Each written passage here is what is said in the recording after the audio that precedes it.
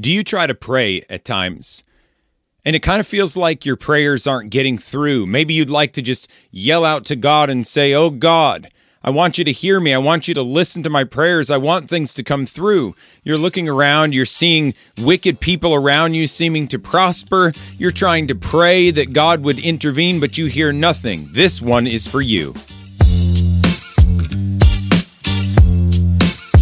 Well, good morning and welcome to God's Resistance, where we resist sin, self, the devil, and the world.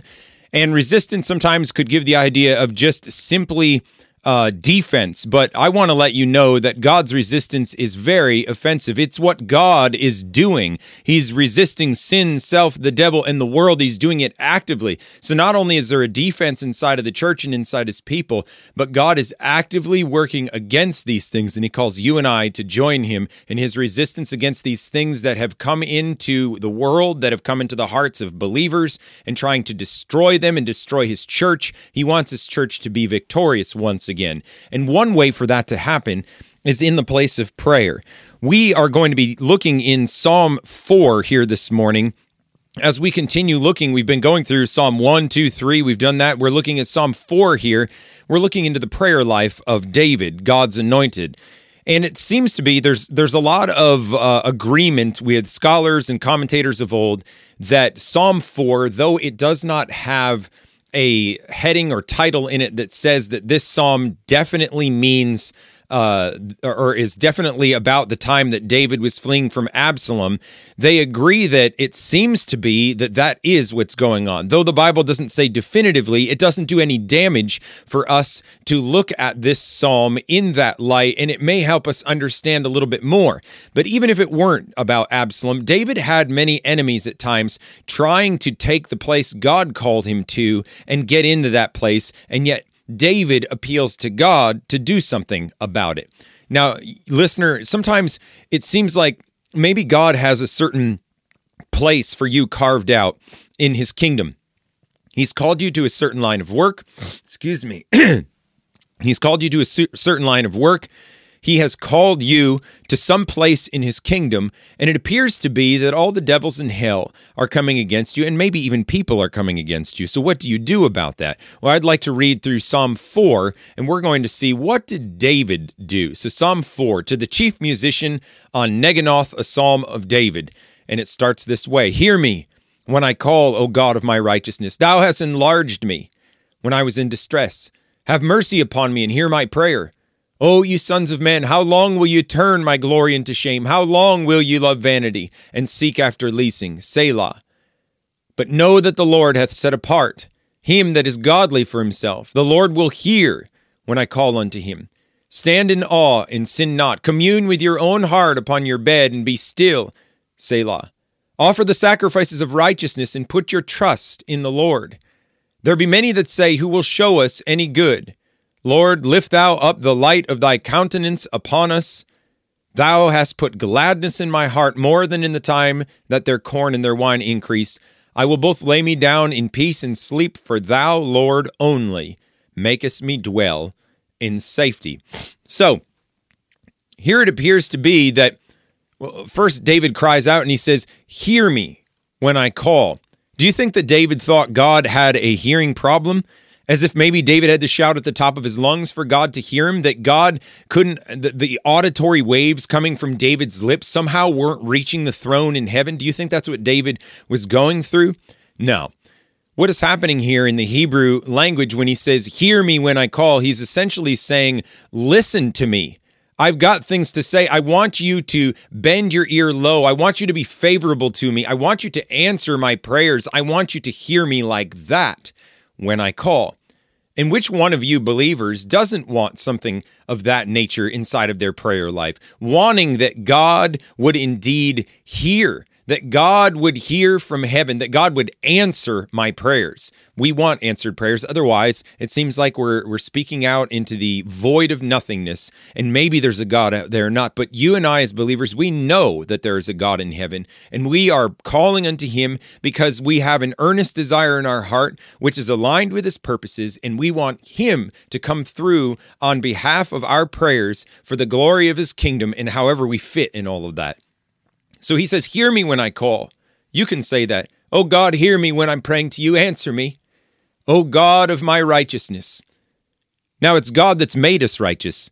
If we've repented of our sins, if we've surrendered to him, he has done a true work in us. We are not the same people we used to be. Old things are passed away. Behold, all things are become new. We are new creatures in Christ. He is the God of my righteousness. The reason that I am righteous today is because of the power of God in my life. And this is the appeal that David has. Oh God, answer me when I'm praying, when I call out to you. Oh God of my righteousness, the only appeal that I have to come to you is that you have made me a different person. You have made me righteous. It's all you, Lord, and I'm coming to you. I want you to answer me. He said, thou hast enlarged me when I was in distress. Have mercy upon me and hear my prayer.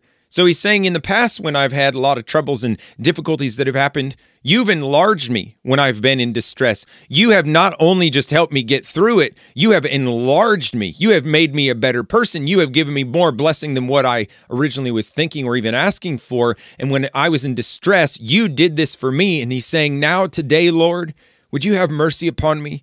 Would you hear my prayer today? And that's the appeal. We know that God's disposition is that he's merciful, and we want him to be merciful to us, because we may have many failings or shortcomings in our life. And I'm not talking about living a life of sin if we're a Christian. I'm just saying there are things I don't understand. Because of my faulty understanding, I may not be doing things absolutely 100% correct. Though my heart may be perfect before God, my head may be a mess, and that may cause me to do things in certain ways that perhaps God would try to get a hold of me on. So if I was coming to God by my own merits, there's not a whole lot I've got to appeal to, because I feel the deficit in myself. I feel like, oh Lord, there's still so much I don't know and understand. And yet we're not making that appeal. We're saying, Lord, have mercy upon me and hear my prayer. I need your help so desperately. Oh Lord, would you help me?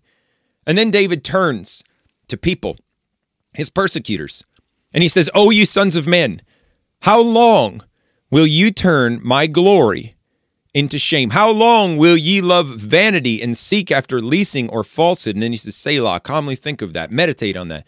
So he's turning to the sons of men. And if we are to take this in the setting of Absalom's revolt against David and usurping his throne, then he's turning to Absalom, to all of Absalom's helpers, even Ahithophel, which was David's counselor. He's saying, oh, you sons of men, how long will you turn my glory into shame? What glory is David talking about except the glory of his kingship, the honor that God has given to David because he called David to be king? And that with that honor, he says, how long, you sons of men, will you turn my glory, the glory and honor that God has given me, into shame? How long will you do this? How long will you fight in war against God? And then he says, how long will you love vanity, emptiness, ridiculousness, and seek after falsehood? How are you going to lie? How are you going to somehow war against God and get in a place that God didn't call you to? David was very sure God called him to be king. And you know, listener, we can be very sure God has called us into some certain line of work, that God has given us some measure of authority in his kingdom, and it's not proud and boastful. There are people that are proud and boastful about that, some self-proclaimed prophets. I'm not talking about that. David knew he was called to be king. And he says to these guys, how long are you going to turn that honor God has given me into shame? And how long are you going to seek after some empty, vain pursuit and just with falsehood and lying to do these things? This is what he's saying to these men, but it seems like he's saying it to God in prayer, like, oh, how long is this going to happen, Lord? But then it's like he's encouraging himself in the Lord when we get to verse 3. He says, but know that the Lord hath set apart him that is godly for himself. The Lord will hear when I call unto him. So in other words, though it looks like evil is prevailing, and though it looks like these people, Absalom and all of his buddies, are going to usurp this throne and take it from my hand, oh, God has set apart him that is godly for himself. The Lord will hear when I call unto him. So when these people that are doing wickedly are trying to go against God's call in David's life and trying to twist and turn everything upside down, David's confidence is he's going to hear me, because I walk with him. I'm one of the godly. He's going to hear me when I call unto him, but he's not going to hear them. So I've got God and his power on my side. And dear listener, that's the same for you. Though wickedness looks like it is prevailing around you, maybe in your family, maybe in the workplace, you're being persecuted for righteousness' sake, you're walking with God, and yet it seems to be that the hot breath of hell is coming at you on every side. Know this, He's set apart him that's godly for himself. God takes personal pleasure in you, and he will hear you when you call unto him, and he will not hear the others. Then he says to these others, stand in awe and sin not. Commune with your own heart upon your bed and be still. It's like he's saying to these persecutors, don't you know who you have to reckon with? Don't you know that you're fighting against God? Stand in awe and don't sin against him.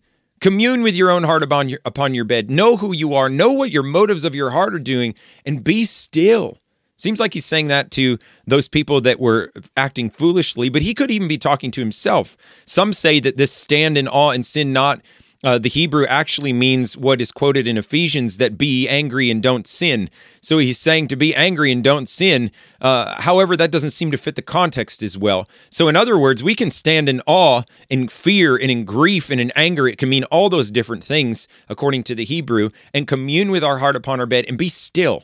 Let God speak into the situation. Let God have the rule over the situation. Then he says, offer the sacrifices of righteousness and put your trust in the Lord.